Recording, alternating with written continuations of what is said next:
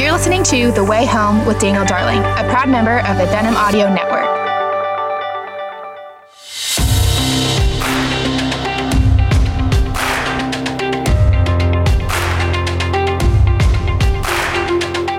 Hello and welcome to the Way Home podcast. My name is Dan Darling. I'm your host today, and I'm excited that you're joining me wherever you're joining me from, whether it's in your car or, you're around the house doing who knows what chores or washing dishes. I listen to a lot of podcasts while I wash dishes. Kind of makes it go a little bit easier. But I'm glad you're listening wherever you are. We have a really outstanding new guest for us today on the show. But before we do that, I want to tell you about a couple of things that you might be interested in. First of all, as you head toward Easter, I want to remind you about my book, The Characters of Easter, which really profiles kind of each of the people that God, in his sovereignty, cast in the grand drama of Jesus' life, death, and resurrection. People like the disciples, the women who first saw the empty tomb, Pontius Pilate, Nicodemus, Joseph of Arimathea. Who are these people? What part did they play in the Easter story? I think you'll enjoy it. Great book for your family to maybe read a chapter or two every day as you head toward Easter. You can get that anywhere books are sold. You can check out my website, danieldarling.com, and we have links there as well. Also, I have a new book coming out on Christian unity. It's called Agents of Grace. This is probably my most personal book. In this book, I talk about a few things that I've endured, but mostly, how God has helped me to forgive. What do we do when we're hurt by people in the church? How do we avoid cynicism? Why is Christian unity so important? What does love require? When Jesus says in John 17 that Christians would be known by our love for each other, what does that mean? And also, what are the things that we should go to the mat for, we should fight for as Christians? And what are the issues that we should have convictions about, but be open-handed toward Christians who disagree? All that's in this book. I really am excited about it. It comes out May 9th, but you can pre-order it. If you go to your favorite bookstore, your favorite retailer, you can pre-order it. I would love for you to pre-order it. If you pre-order the book, it really just kind of tells the publisher and tells everyone that there's a lot of interest in the book. I really am praying that God will use this book. I just feel the last 4 or 5 years, Christians are fighting and savaging each other in ways that are really hurtful for Christian witness. And hopefully this will spark maybe a revolution in Christian unity and love toward our brothers and sisters in Christ. So if you're interested in this, go to my website, danieldarling.com, or just go to your favorite retailer and look up Agents of Grace. We'd love for you to get that book.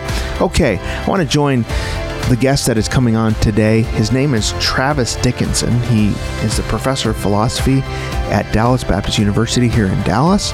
He's got several books out, but his latest book is called Wandering Toward God, Finding Faith Amid Doubts and Big Questions. I really enjoy Travis. His work in ministry has really been directed toward helping people who have deep questions about the Christian faith and helping them guide them toward exploring the mystery of what it means to follow Jesus. And if you're someone who has questions about Christianity, deep questions that you don't know how to answer, this will be a conversation you'll enjoy. He talks about the right kind of question and the wrong kind of question when it comes to faith. So I think this is really helpful. If you have someone in your life who is a skeptic, who's a doubter, this might be a good book. And this also might be a good conversation for you. It's called Wandering Toward God, Finding Faith Amid Doubts and Big Questions. Let's join our conversation with Travis Dickinson.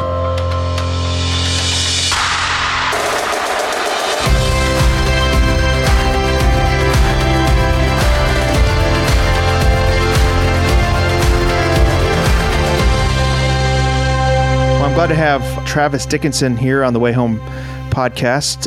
Travis, thanks for joining me today. I appreciate it. Yeah, it's my pleasure. Thank you. Travis, you teach at Dallas Baptist University, great school, and before that you taught here at Texas Baptist College, Southwestern. And how long have you been teaching?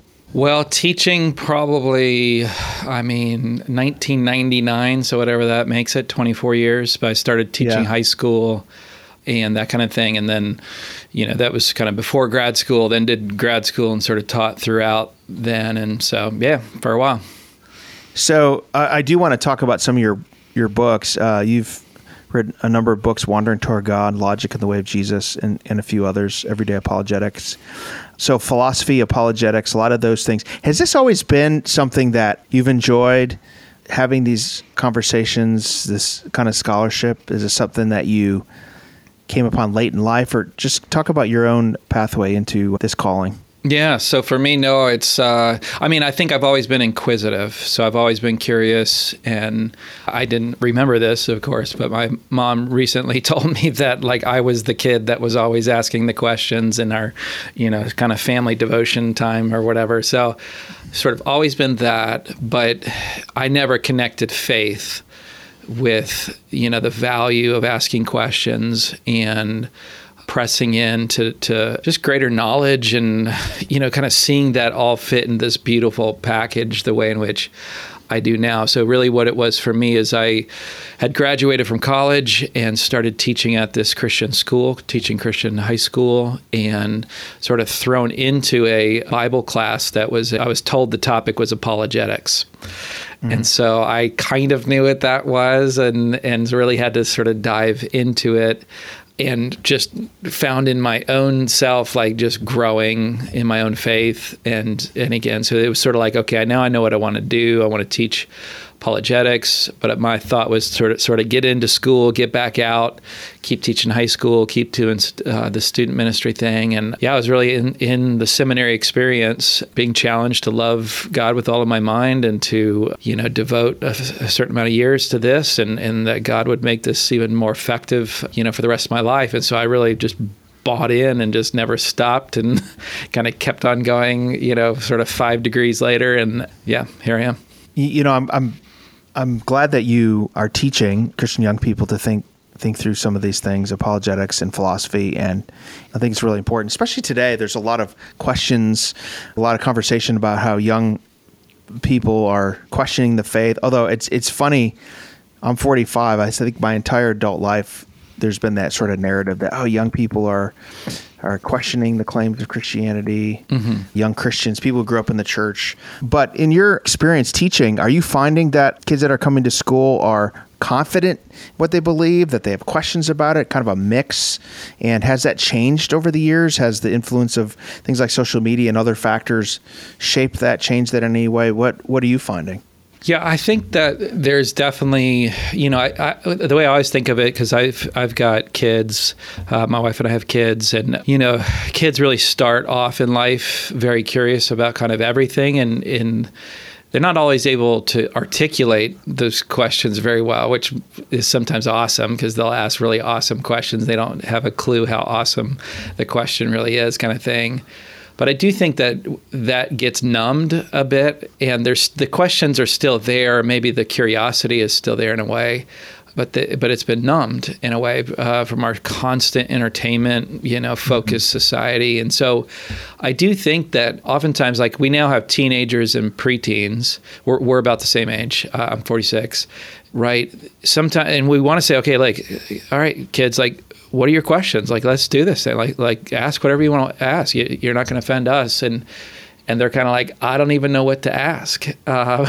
So I do think that there's a need to sort of, in our ministry, like teach kids not only that it's okay to ask questions. That's a big part of the new book, Wandering Toward God, but then also how to do that, because I just don't think like the curiosities are there, but it's to articulate it. I do often think that they need a language or, sort of the conceptual framework to be able to articulate those things. And that's a big part of parenting. That's a big part of a student ministry, or should be, and even children's ministry and that sort of a thing.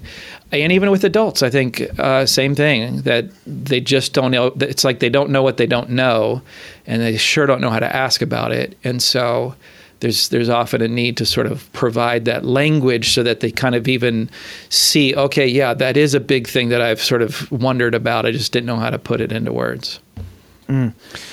That's really good. So you're saying that there's that makes a lot of sense. I haven't thought about that, but the sort of entertainment culture, 24/7 entertainment, almost numbs our curiosity. Yeah, numbs kids from being curious, asking questions, all of that stuff, because we're sort of always filling the headspace with And it's so passive, like we're just sort of sitting there on the couch receiving all of it. There's very little of a active, intellectual engagement with that kind of a thing. And so then when all of a sudden I come around and say, all right, give me your hardest questions, and it's blank stares. And again, I don't think it's because they don't have curiosity. I really do think that they do. It's just they don't know how to articulate it. Yeah. That's really good. So your book, your latest book is called Wandering Toward God, Finding Faith Amid Doubts and Big Questions. I love what you've done with this book. I think, first of all, sort of giving permission to people, to Christians, to ask questions. You say, this is such a great statement, but you say Christianity is true and it can handle your questions, that God is not intimidated by our questions. And when you say that, it makes me think of Thomas, and I'm one of my, I think, favorite disciples. I think he's, if you can say this, underrated. We think of him as Doubting Thomas, which I think is completely unfair, but the fact that he directed his questions toward God, that he was honest with God, is really commendable. So talk about that. Talk about why it's good and right to ask questions to bring our doubts toward God. Yeah. Well, I think it is good because I don't know how else we discover truth, honestly. There is a way in which it might just be the case that somebody, we get to sort of sit under somebody that just happens to sort of give us truth. But we really don't have knowledge. And I think that's the thing that I think we, talk about underrated. It's the value of having knowledge. It's one thing to have truth, but it's another thing to have knowledge, in my view, where knowledge is a richer and deeper experience, where it's not only that we believe it, but we know it's the case. And I think we don't really get to knowledge unless we're really asking those deep and difficult questions. And yeah, I just think that, right, when Jesus, gives us what is the greatest commandment, as he says it, right, the most important thing for us to do, it's at least in part to love God with all of our minds. And, that phrase itself is sort of difficult to sort of get our heads around, like, what are you calling us to do, to love God with our minds? And again, this was a big moment for me in my journey to realize that, one, it is an intellectual journey. It is an intellectual pursuit of God. And that just, I don't know what that looks like other than sort of asking questions. But one of the things that I think was really important for me in the book was to make clear, to come clear in my own head of what this looks like. Because I don't think there's a way to question that's not a loving pursuit.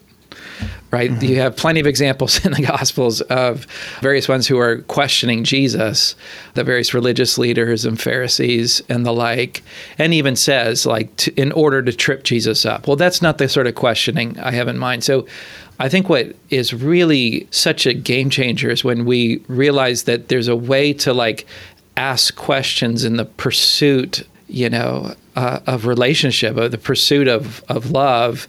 And so I always give the example of, this happened same at Southwestern as it happens here. First semester students, sort of couples form. And all they want to do is ask each other questions. They don't want to do anything else other than sort of stare at each other and be in the vicinity of each other and really know each other. And I take it what they're doing is loving, in part, again, loving each other with their minds as they're asking these questions. And so with the right kind of posture, that is not the posture of the Pharisee or whoever, not in the posture of a skeptic who's just never satisfied with any answer, or the cynic, perhaps, but in the posture of a lover of God, my goodness, asking questions is the way in which we come to that deep knowledge of who God is. Mm. Yeah, you say that doubt is not the destination. Right. We may be wandering, but we're wandering toward God. Yeah. Is that really the difference between the kind of good questions, the honest curiosity, the honest, as Paul says in Acts 17, people finding their way toward God? Yeah. Is that the difference between that and a sort of where Paul says also maybe to Timothy, ever searching but never ever will come to knowledge of the truth? There's a maybe explain the difference between those two types of pursuit, those two types of questions. Yeah, right. So one, I think, is genuinely seeking after the truth, and one has a different agenda. I take it that again, coming back to the Pharisees and such, like they weren't really asking questions in order to find the truth. Again, their intention was to trip Jesus up. And so what I think we have to do, again, like this was important in my own journey. And this, of course, the book comes out of, I start the book with describing my own struggles with doubts that came for me in seminary, actually. And I had to find the truth. I couldn't like go back. I couldn't reset. I couldn't ignore the doubts that I had. I had to find the truth. And so asking questions for me, again, it was very much in pursuit of God. It wasn't with some other agenda. It was just honestly trying to figure out, and I was open perhaps for the first time in my life, having grown up in a very Christian background, I was open for the answer to be, it's not true, right? This whole thing is not true, that Christianity is not true, or God doesn't exist, or whatever. I hadn't been there, I think, my whole life until that moment. And so I just had to, as honestly as I possibly could, ask those deep and difficult questions. But again, it wasn't as a skeptic or a cynic. It was in pursuit of God, because I had to know. I had to ask the questions to find the truth.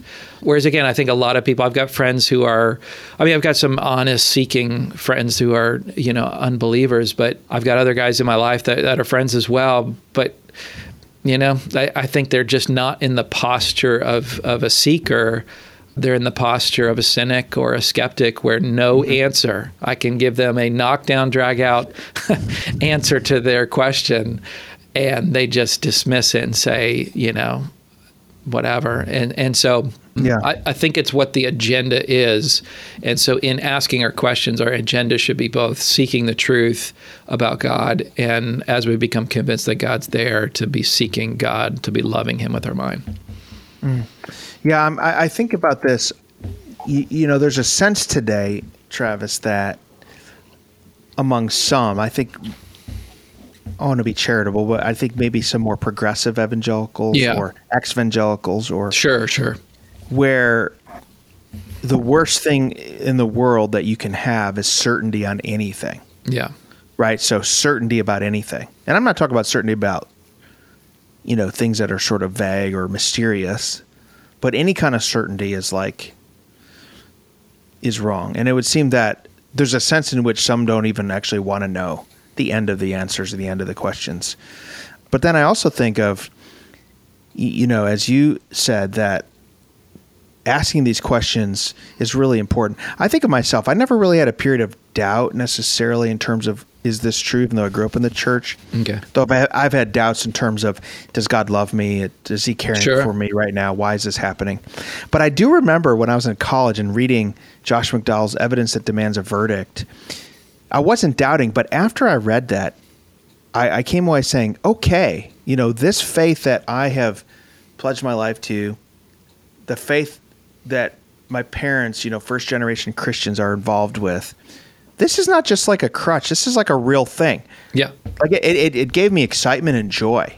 Mm-hmm. So it seems to me that questions about the faith don't always have to arise out of a crisis moment. Sometimes That's right. they do.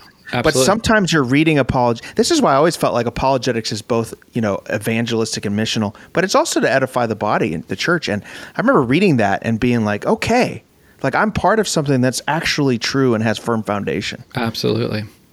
And I think that's, there's a number of books out there on doubt, and I've occasionally been asked, why another book on doubt? And I always say, well, in part because it's not primarily, it's definitely a book on doubt, but it's, I think my focus is more on the value of asking questions. And it does, you're right. I think that's an excellent point, that it doesn't have to be coming from a place of doubt. But I don't see how we know God like in this general, genuine and sort of rich way without truly just asking and pursuing God, and again, loving God with our minds. And so, yeah, and I think the whole, phenomenon that we're seeing today of the sort of deconstruction movement and things like that, I'm not there's a lot of people who are like very upset and very worried about this and so on. And I am too in various ways. But I do think that there's some good in it. I think what's important for us to do is to really consider what is our, kind of how, really what we need to do is exactly what you did, which is coming to that place where we see, oh, this is like actually real. It's not just like a cultural thing I've grown up with. And that's an important place to come. And if that comes through a sort of deconstruction, doubting sort of experience, well, that's fine. The worry about the deconstruction movement, of course, is that it's almost become synonymous with deconverting. And that seems to me to be very different, of course. If we mean by deconstruction just asking those deep and difficult questions, possibly for the first time, and trying to separate out what's, truth and just something, some sort of things that have been attached to it in our growing up experience or in our cultural experience, man, that is a really important thing to go through. But if it just means I no longer believe, and let's celebrate that fact. So that's the point about doubt not being the destination. I don't want, though I think doubt has a value, I think it only has a kind of instrumental value for where it leads you.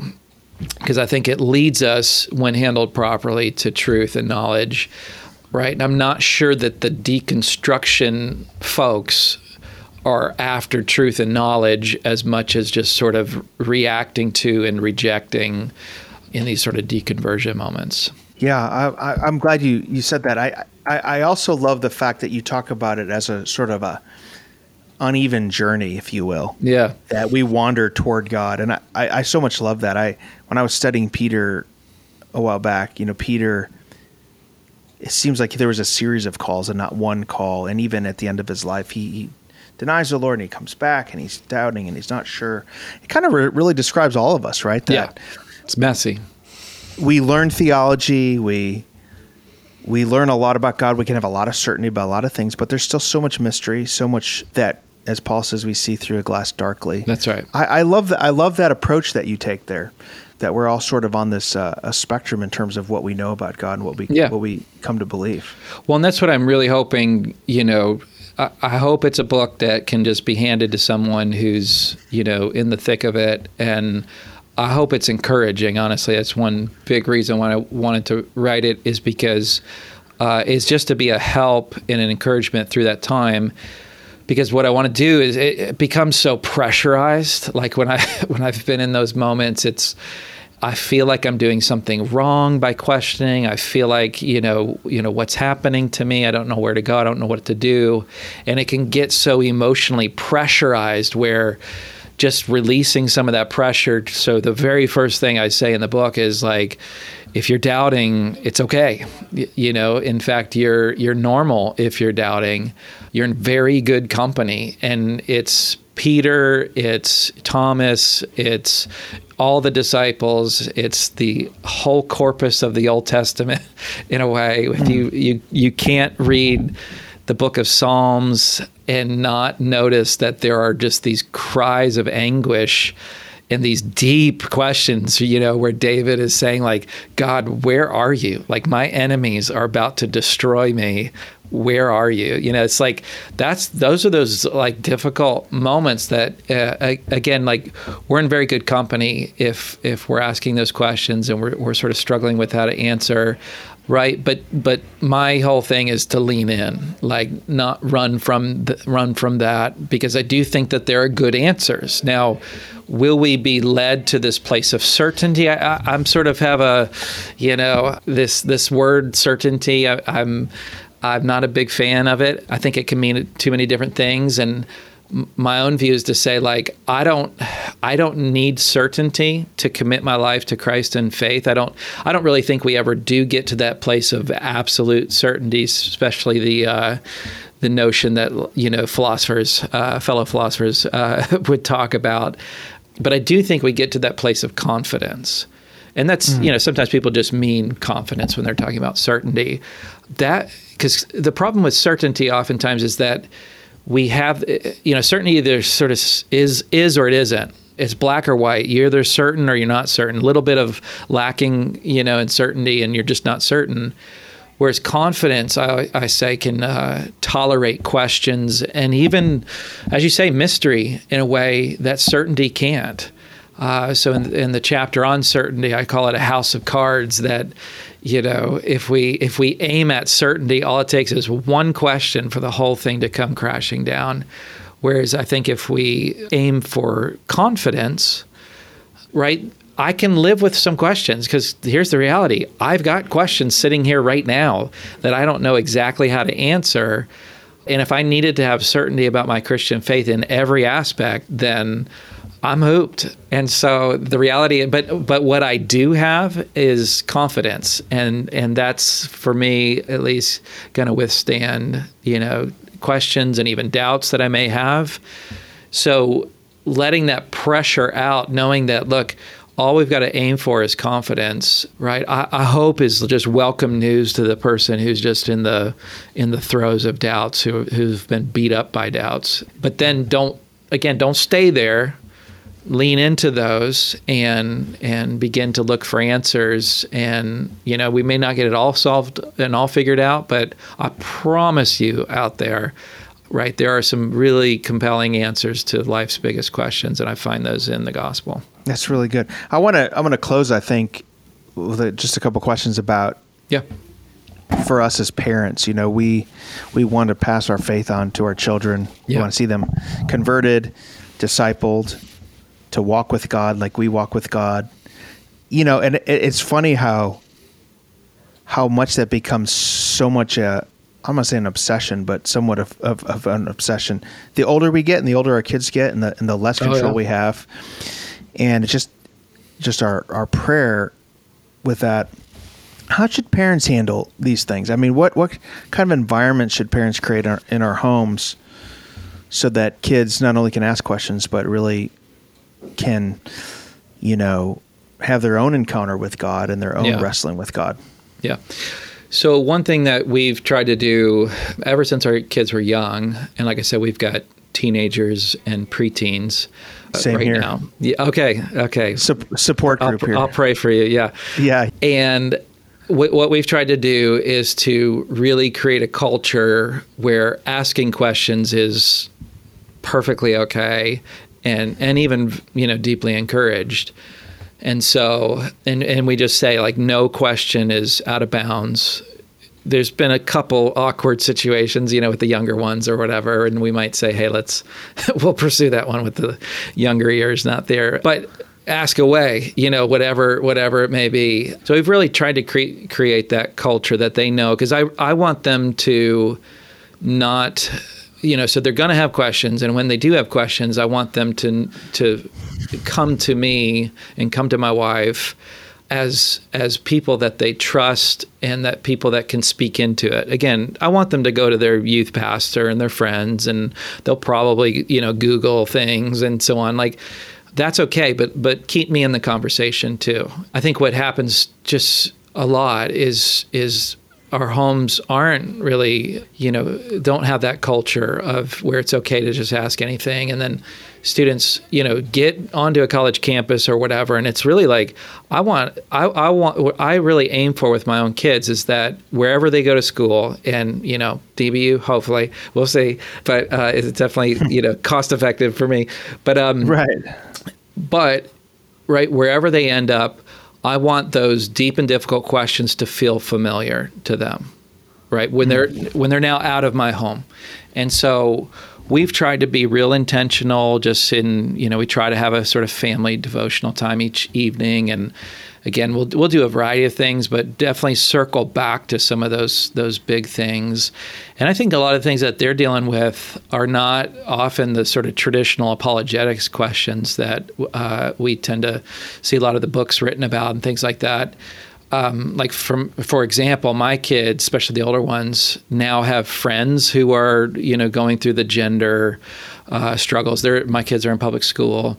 They have the gender stuff. They have they for a little while, two of my daughter's friends were dating, right? Two girls were dating, which I just didn't have that growing up. You probably didn't have that growing up either. So it's like they're just living in a reality that's different that way. And so let's talk about it. And we've just tried to because I think they have faces that come to mind when they're asking questions about same-sex attraction and, homosexuality and things like that. Whereas I do too, but right, it's a little more removed and I can just have that discussion in a more kind of impersonal way. And so just trying to process that with them. And those are ongoing conversations that haven't been like a slam dunk success for my wife and I so far. I mean, we're still kind of talking through some of those things. But I think the most important thing is just to create that culture so that they can feel encouraged and motivated to come to you as the parent when they do have those questions, because that's the kind of thing that I think pays dividends. It may not go super well, like I alluded at first, and maybe kind of hard to do it, and it may not seem very productive, but I think that pays huge dividends down the road as they face these sorts of things and sort of make up their mind about their faith, because they have to own their faith. It cannot be the case that they borrow mom and dad's faith forever. And so when that crisis moment hits, right, are they going to come to you for guidance and help or not? I think that's what you kind of invest in, from young age to the teen years and beyond by creating that culture. Great stuff. Man, Travis, this has been really great stuff. I want to encourage folks to check out your work. You can go to travisdickinson.com. We'll have links in all the show notes. And check out his latest book, Wandering Toward God, Finding Faith Amid Doubts and Big Questions. You can find that everywhere books are sold, Amazon, Barnes & Noble, Christian book, independent bookstores, whatever. And we'll have links to that. But man, Travis, thank you. And I'm so glad that you're teaching the next generation how to wrestle with their faith, and grateful for your work and thankful for the ways that you serve the church. Well, thanks, Dan. I really appreciate it.